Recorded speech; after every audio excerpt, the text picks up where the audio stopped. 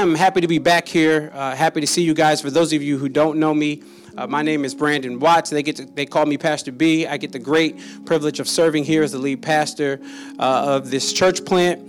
I was out last week. I was down in Philadelphia preaching at our sending church, or our mother church's anniversary, 12th year anniversary.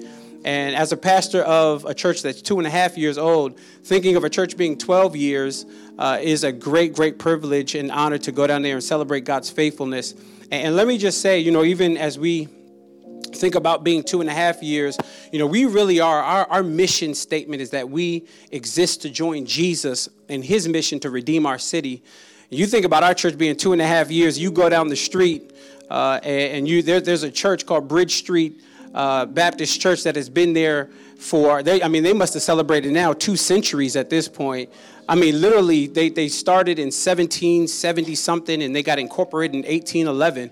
And so you're talking 2 centuries. God has been faithful to this neighborhood by planting churches in this neighborhood. I'm grateful to join Jesus in what he has been doing here. But let me just say to our first-time visitors, it is good to see you. You could have went anywhere. You probably passed 10,000 churches getting here. And so we are grateful that you decided to come up the steps and hang out with us today. Well, I'm eager to preach the word, so why don't you grab your Bibles and meet me in the book of Matthew. Dr. Kevin Ezell is here. Wave your hand, Dr. Ezell. This is the president of the North American Mission Board. Can we thank God for and his beautiful wife? Amen. Let me, I may not get the opportunity to do this again, so let me publicly express my gratitude for the North American Mission Board. Our church, and all of you know that our church is a part of the work that the Lord has been doing through the North American Mission Board in terms of planting churches all throughout, not domestic, all throughout this world. God has been faithful, and a portion of our giving goes back to making sure that the Lord is continuing that work through the resources that you give. So you are a part of something great, something much more. It's just bigger than Bed-Stuy. Your giving really does impact around the world. And so I'm grateful for you being here, Dr. Ezell. Listen, as you turn there, I am really excited about this Spread Love campaign. You guys have heard me talk about it and lay before you. I've been praying for you and what generosity looks like on your hearts, because when we consider the work that God is doing here in Bed-Stuy, we're at 3 services now. And being in 3 services, it can be exhausting on the volunteers, but not even greater than that. God is really, like a couple of weeks ago, 3 people gave their life to the Lord in our 3rd service. And that's the reason why we gather, because we want to make sure that the gospel goes out in a clear way. And so your giving to this capital campaign is only going to help us with a facility. Y'all go ahead and look around. It's getting tighter and tighter in here. And not just in here. I invite you guys to ask questions about the kids' space. We need more room for our children. And we take very seriously the opportunity that we have to impart the gospel into young minds. Can you imagine if they grow up and say, man, I heard Jesus while I was in children's church? So we want to make that opportunity more accessible for our kids. And so this capital campaign is important. Let me just mark your calendars. October 17th is our dream night, which is really a vision night. You can come and ask all the questions you want about where the money's going, what are we looking to do in terms of trying to get into a bigger facility. You can ask all the questions you want, and we will hopefully answer those questions for you. So October 17th, if you could do me a favor and be here. All right, let's get to the Word of God. I'm eager to preach. Matthew 6, verse number 5. It says this, "And when you pray, you must not be like the hypocrites, for they love to stand and pray in the synagogues and on the street corners." Underline this phrase, "that they may be seen by others. Truly I say to you, you have received your reward. But when you pray, go into your room and shut the door and pray to your Father who is in secret. And your Father who sees in secret will reward you. And when you pray, do not heap up empty phrases as the Gentiles do, for they think that they will be heard for their many words.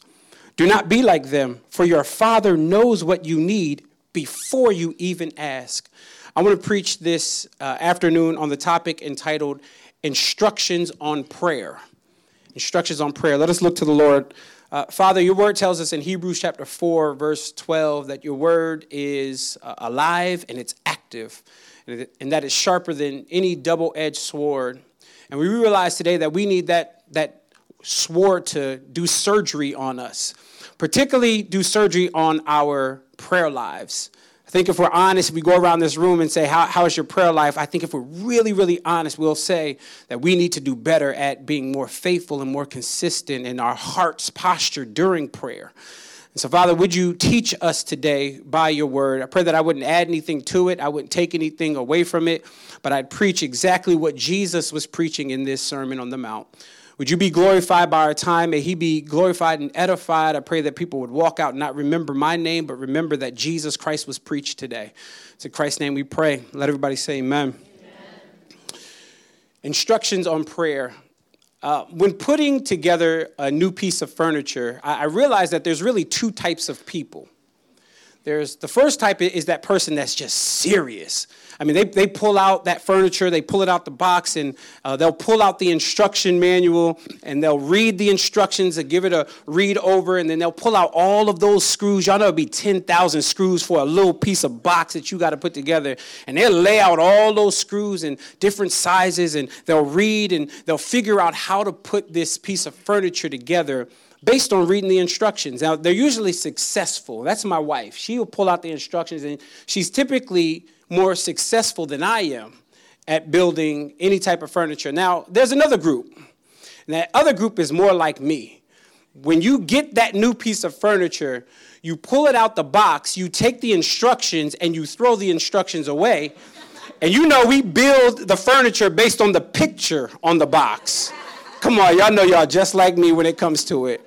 And in reality, here's the reality.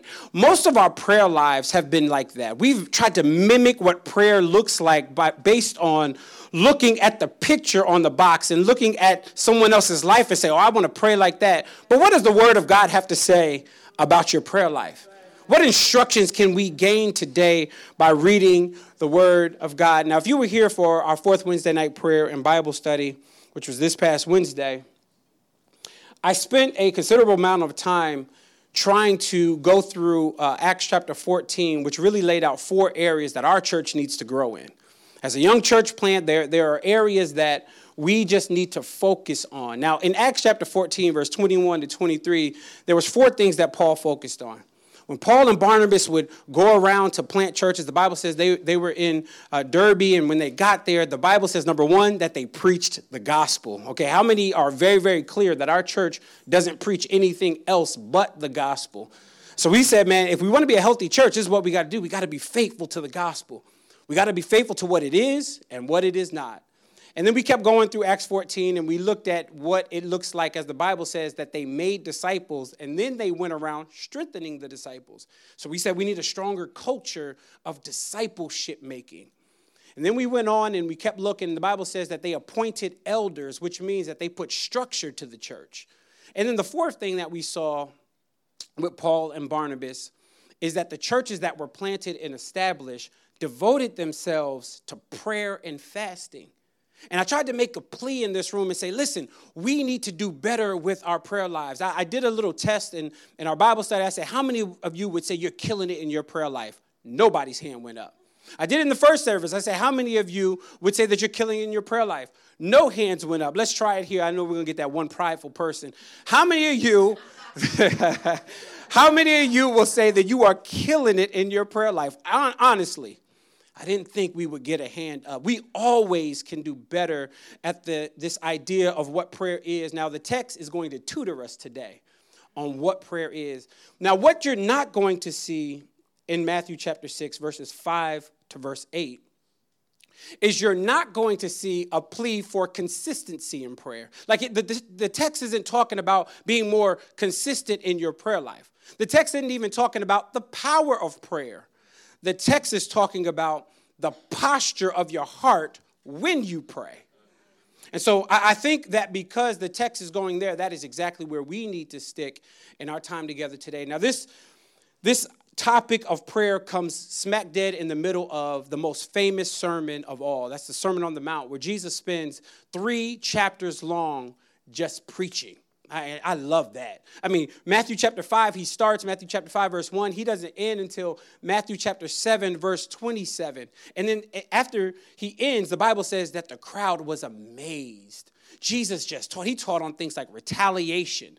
He taught on things like lust, and he taught on divorce and all of these great topics. And right smack dead in the middle of this sermon, he stops and he starts to talk and give instructions on prayer.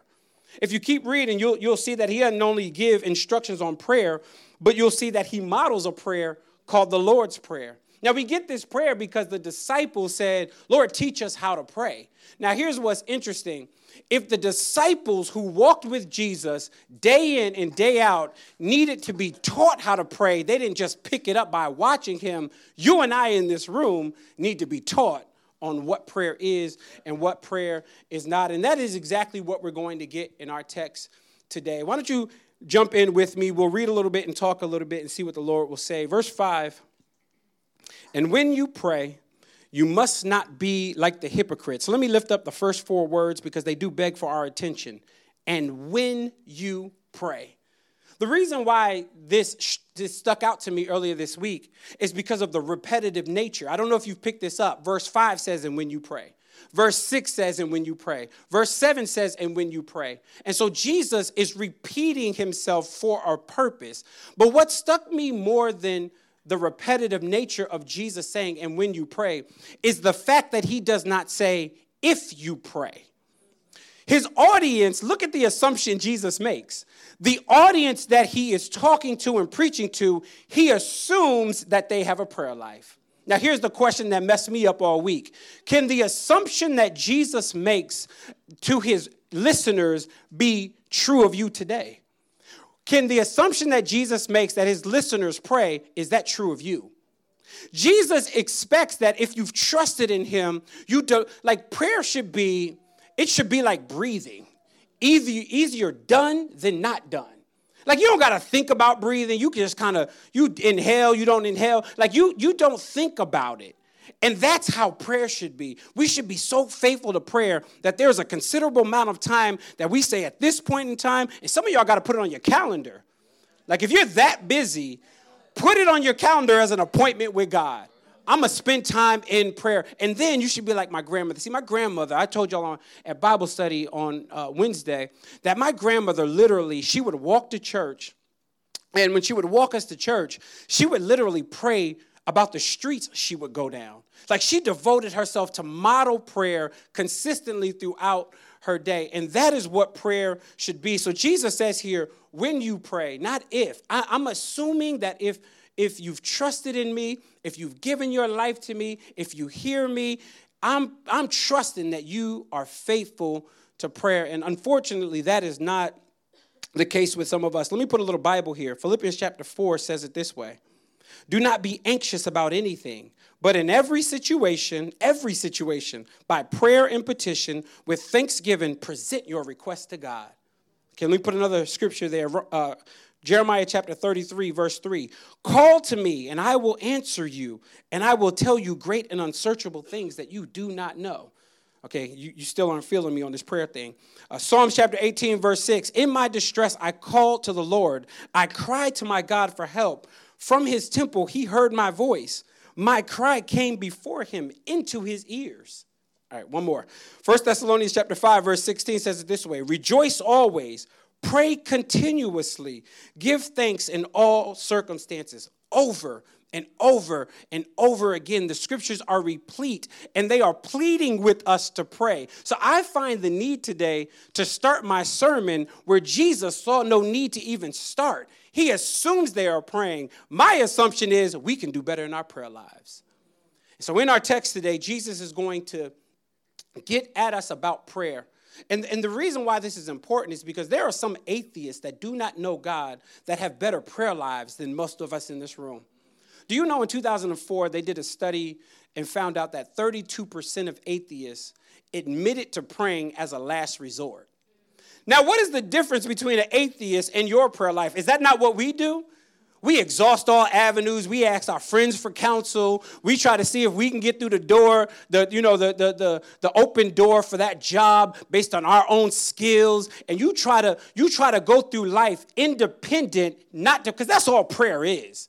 All prayer is showing that you are 100% dependent on God to move. And if God doesn't move through prayer, then it won't happen. See, that's what I like about prayer. Prayer shows that you're not independent. And really, honestly, when it comes to maturity in Christ, see, my sons are getting older. One's 15, one's 12, about to be 13. And I consider them more mature as they become more independent. So you pick out your own clothes. You can cook. I don't eat their eggs. They just don't know how to do them right yet. But they be trying. They be cooking. And so I consider them now becoming more independent becoming more mature based on their independence. It's opposite in the kingdom.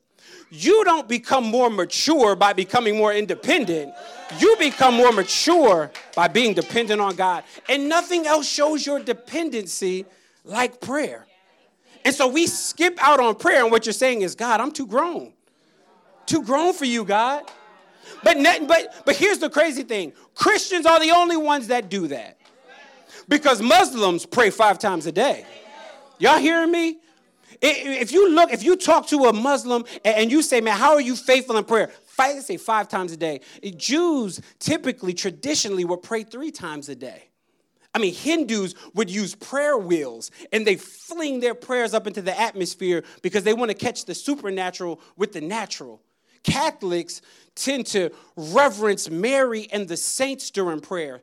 But you and I are the only ones that Jesus Christ has died to give you full access to the throne of God, yet we are neglectful with prayer. Like, do you realize that God says that you can come confident in Hebrews? He says you can come confidently or boldly before his throne of grace. A holy God doesn't want you to tiptoe into his presence. Because of Christ, you got full access. But yet, we're the only ones that neglect prayer. And so my hope and prayer is that we would really focus on what Jesus says. And when you pray, and when you pray, and when you pray, there's an assumption that prayer is absolutely happening in our lives. Now, what else does he say here? Verse 5, and when you pray, you must not be like the hypocrites. Let's stop there for a second, because when I think about this idea of a hypocrite and I look at their actions, I was a little confused this week. I said, okay, God, Christ, you called them hypocrites, but look at what they're doing. They love to stand and pray in the synagogues and on the street corners. That's a pretty good prayer life. I'm looking at that going, okay, Christ, you said that they're hypocrites, but if y'all came to me and said, listen, I love praying in the synagogue, I love praying in the sanctuary, I love praying in the house of the Lord, I would be like, that's a good place to pray. If you said I go out and pray on the street corners, and street corners here literally means the wide street, which shows a high traffic area. So if I'm considering the fact that Jesus is rebuking them, is he rebuking them for the locations they pray? I don't think so. Because it's a good thing to pray in the synagogues. Acts talks about how the disciples went up to the synagogue in the hour of prayer. There was a specific time they had to go. So it's not the location. So maybe it's the physical posture. Look at what the text says. It says, for they love to stand and pray. Maybe Jesus is rebuking them for the fact that they're standing and pray. But if Jesus is rebuking them for not kneeling and praying, half of our prayers go out the window.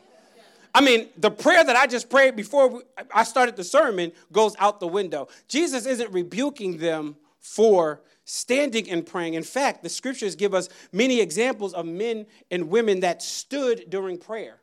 Hannah stood during prayer. Job stood during prayer. Job chapter 30. And so when you think about the idea of their physical posture, it is not their physical posture. Christ is not rebuking them for the location. He's not rebuking them for their posture. Why is he rebuking them? I'm glad I don't have to make this up. Verse 5 tells us. It says, for they love to stand and pray in the synagogues and on the street corners. Here it is, that they may be seen by others. Christ is rebuking them because their prayer isn't to an audience of one. Their prayer is to entertain other people.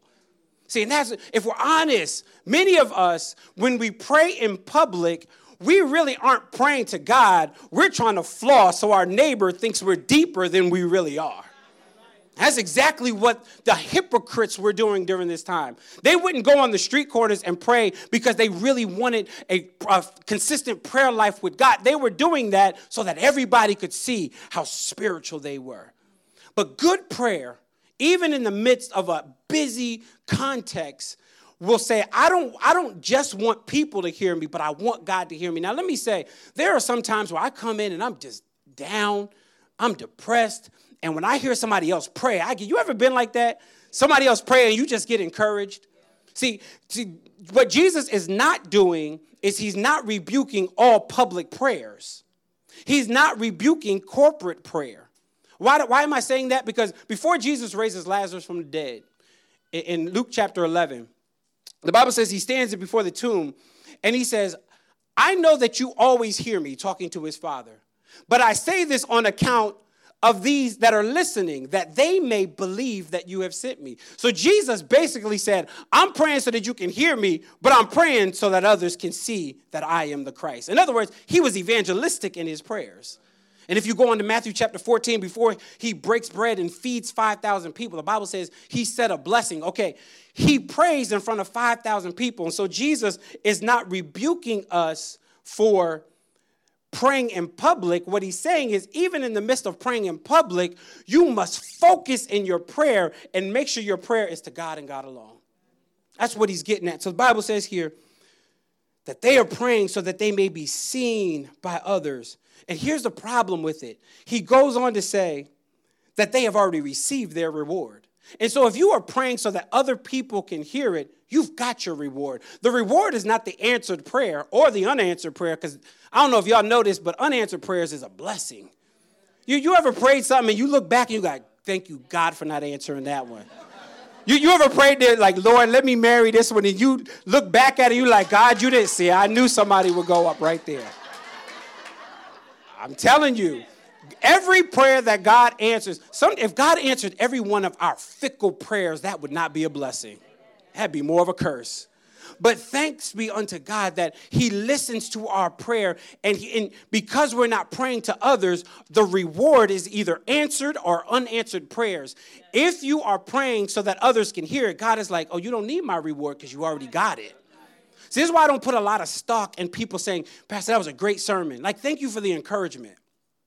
But the reason I don't put stock in that, because if I start believing the hype, I'll start riding off the applause of man instead of being faithful to the Lord. So what you need to do in prayer is you need to be faithful to making sure that you are praying to God and God alone. You know, there's two reasons why we don't pray. The first reason we don't pray is, as I was saying earlier, we think we're so independent and we don't need God. The second reason we don't pray, this room is full of millennials. Our church is 92% millennial. Let me promise you, one of the reasons it's hard for us to be consistent in prayer is because of technology. Like, if you can't pray for 30 minutes without checking your Facebook feed, you should close your account and never open it again. Like, you have access to the throne and you are distracted by Cardi B memes in the midst of prayer. Like, that's one of the main reasons why we don't pray, is because we are so distracted. You ever been praying and you thinking, Lord, did I shut off the iron today? Did I turn the oven off? Did I leave the refrigerator closed? Did I leave the door open? I did that before. I left the house and left the door wide open. You ever been in prayer and you in Bed-Stuy? But the Lord covered the house. Two reasons. You're independent and technology. See, I'm not mature enough to pray with my phone by me. I'm just not. I got to put it in another room. I got to turn it off. And if you find yourself texting and responding to everything and checking emails when you got an appointment with the Lord, see, we got to be more consistent in our prayers. Here's my question to you. Do you believe that God exists? Do you believe that he actually answers prayer? Do you believe that he cares about what you are saying to him? Then we got to be more consistent in prayer. Now, what Jesus is doing here is he starts this conversation of telling us how to pray by telling us how not to pray. He says, don't be like the hypocrites. They love to stand in the synagogues and on the street corners, and they love to pray so that they can be seen. They've received their reward. And then he goes on and he says in verse 6, but when you pray, I love this, go into your room and shut the door and pray to your Father who is in secret. For your Father who is in secret will reward you. Once again, he is not rebuking us for corporate prayer. We have this idea of, I'm going to go to my prayer closet. He's not saying that the only place that you can hear me is when you go and see, that's what I love about prayer. Because you can be in the midst of Midtown with 9 million people around you and get immediately to the throne of grace. You ain't got to make an appointment. You ain't got to hit God's assistant and try to figure out if you could pick a time next week. You can be in traffic on the Jackie Robinson and get to the throne of grace. So he's not saying specifically pick a location in the house, because the reality is the average square footage in New York is 700 square feet. Sometimes you ain't got a space in the house. Oh, y'all not being real. Y'all living in mansions? This capital campaign going to be all right. There's a story of this lady. This is a true story. This widow. And this widow had 8 kids in a 3-bedroom apartment. And she had a hard time trying to find a specific location in the house. And so what she would do is every morning she'd get in the middle of the living room and she would put a cloth over her head. And all of the kids in the house knew that mama was in her prayer closet, even though she wasn't physically at a location. And sometimes with the chaos and the busyness of life, that's what we got to do. We got to pull out an invisible prayer closet and we got to say, Lord, I need access to you right now because I need you. And that's what prayer is. Let's keep going here. He goes on and gives us some more good information here on prayer. Verse 6, but when you pray, go into your room, shut the door, pray to your Father who is in secret, and your Father who is in secret will reward you. Verse 7, but when you pray, do not heap up, I love this, empty phrases as the Gentiles do, for they think they'll be heard for their many words. Now, Jesus starts out by rebuking the hypocrites. And now in verse 7, he moves on from the hypocrites to the Gentile babblers, the pagan Gentile babblers who only thought they were being heard when they give God lengthy, long, wordy prayers. Now, Jesus isn't rebuking long prayers, but I can say it doesn't take much to get to God. It doesn't take many words to get to God. Sometimes we think the deeper we are and the more eloquent we are, and the more we use words that God is like, okay, I'll accept that prayer. But when I looked at the Lord's Prayer, which is verses 9 to 13, when I looked at the Lord's Prayer, I did the math. You don't got to do it. I read it in 17 seconds. 52 words is all that God gave us, all that Christ gave us as a model of prayer. Yet we think we got to pray for hours and hours. Now, I'm not rebuking you saying, listen, if you got an hour that you can pray every day, praise God. But it doesn't take all that. You can get to him in 17 seconds according to the Lord's Prayer. And so the many words that he's talking about really is vain repetition. It's not, he's talking about focus during our prayers. And many of us lack focus during our prayers. We start out praying, and then somewhere in the prayer, we start thinking about and worrying about a whole bunch of life issues instead of focusing on the prayer. And so we start to use what the Bible says is many words are vain repetition. I don't know about y'all. One of the worst conversations to be in is in a conversation with a person that won't stop talking. Y'all ever been there? We're like, can I get a word in? Can I just slip like a little comment in? And this is how you know. I'm going to help you out this morning. This is how you know if you're the person that dominates the conversation. If the person you're talking to, if you do give them a moment to talk back and you're not listening, you're automatically thinking of your response, you probably talk too much. And in prayer, God is like, you ain't got to keep talking and talking. Sometimes the best contribution to prayer is listening. Sometimes you just got to shut up and say, Lord, I done made my plea. I done gave you my petition. I done gave you adoration and praise. Now I just got to shut up and hear your answer. So sometimes the best way to pray for me is pray with my Bible sitting open in my face. Because for me, it's a conversation. Because the way he speaks back to me is through his word. So I want to pray the scriptures. And I want God to speak that back to me. And don't think every moment that you pray is a climactic moment. Sometimes you ever pray and you be like, God, I feel like that hit the ceiling and came right back down. But you don't know. Like, God hears. A good prayer is you want God to hear everything, but you want him to answer only what's according to his word. So sometimes those anticlimactic moments might be more selfish prayers than there are being aligned with his will. So he says here in the text, rebukes the Gentile babblers. He says, for they think that they will be heard for their many words. Now he goes on to show us who we're praying to, and I'll end here. Verse 8, do not be like them. Here it is. Your Father. So in other words, you're not praying to some friend that has the ability to be shady during the conversation. You ever sent a text message to somebody and you're like, man, I don't know how they're going to receive that. And they don't text you back for hours. Or you get that text message, you send them the text, and you see that bubble come up on your phone, but they actually never send the message, and you worried that they... See, God isn't like that. The Bible just called him our... He's a caring, loving Father that wants to hear from his children. And the problem in prayer is, see, we think that we're praying to a God that is angry at us, but you're praying to a God that wants to hear you. What relationship works with no communication? If my wife and I stop talking, we need counseling. We need help. And the reality is most of our prayer lives need help. Because you are talking to a good and a gracious and a loving God. You know how I know he's good and loving? Because the text should read that you're praying to God and you're an enemy. But the fact that you can call him Father, and even greater, he calls you son and daughter, is a pointer to the gospel. See, this is what I love about prayer. Prayer points us to the cross because on the cross, Christ comes down from heaven. And when he comes down from heaven, where he's being worshiped and adored, he puts on an additional nature called humanity. And he puts on humanity and he breathes air. I love this, that he created, goes to a cross and lays on a piece of wood that he created, gets slapped and struck in his face and the beard pulled out of his face by a hand that he created. And he does it all because he knew that the only way that you and I would be accepted is by his work that he did on the cross for you and I. And now we sit back over 2,000 years later and we have direct access to call God our Father. What a privilege.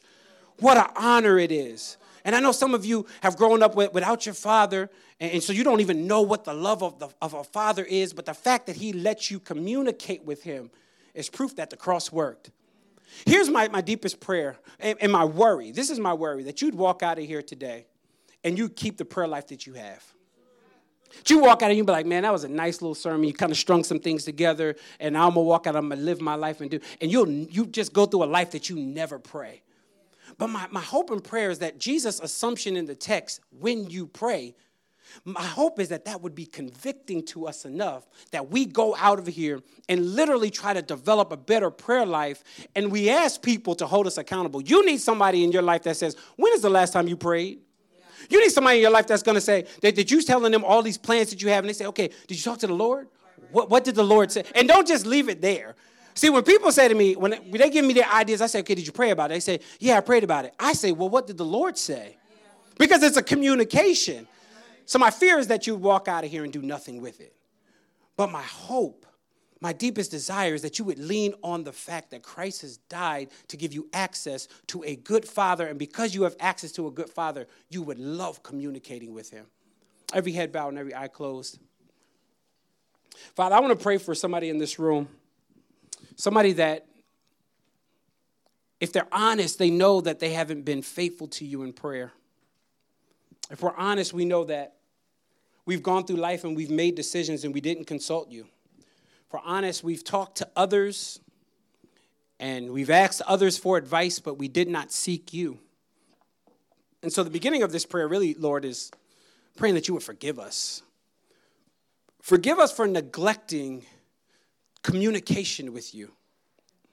And Lord, even if we get more consistent in our prayer lives, Lord, I pray that we would apply what we heard in the text, that we would be focused in our prayers, that we would be intentional, that we wouldn't just mindlessly approach your throne. Like, Lord, when I think about in ancient times, if someone would come before the king without a thoughtful request, that they would be taken out of there. But Lord, we approach your throne before you and we don't have thoughtful, intentional prayers. Help us. I pray that we would pray over our prayers. That we pray for more of a consistent and a heart-postured prayer, that we are focused on you and you alone. Father, we thank you for the work that you've done through Jesus Christ, which gives us access to you. May we take full access and come confidently before your throne of grace, that we may find mercy and grace in the time of need. Amen.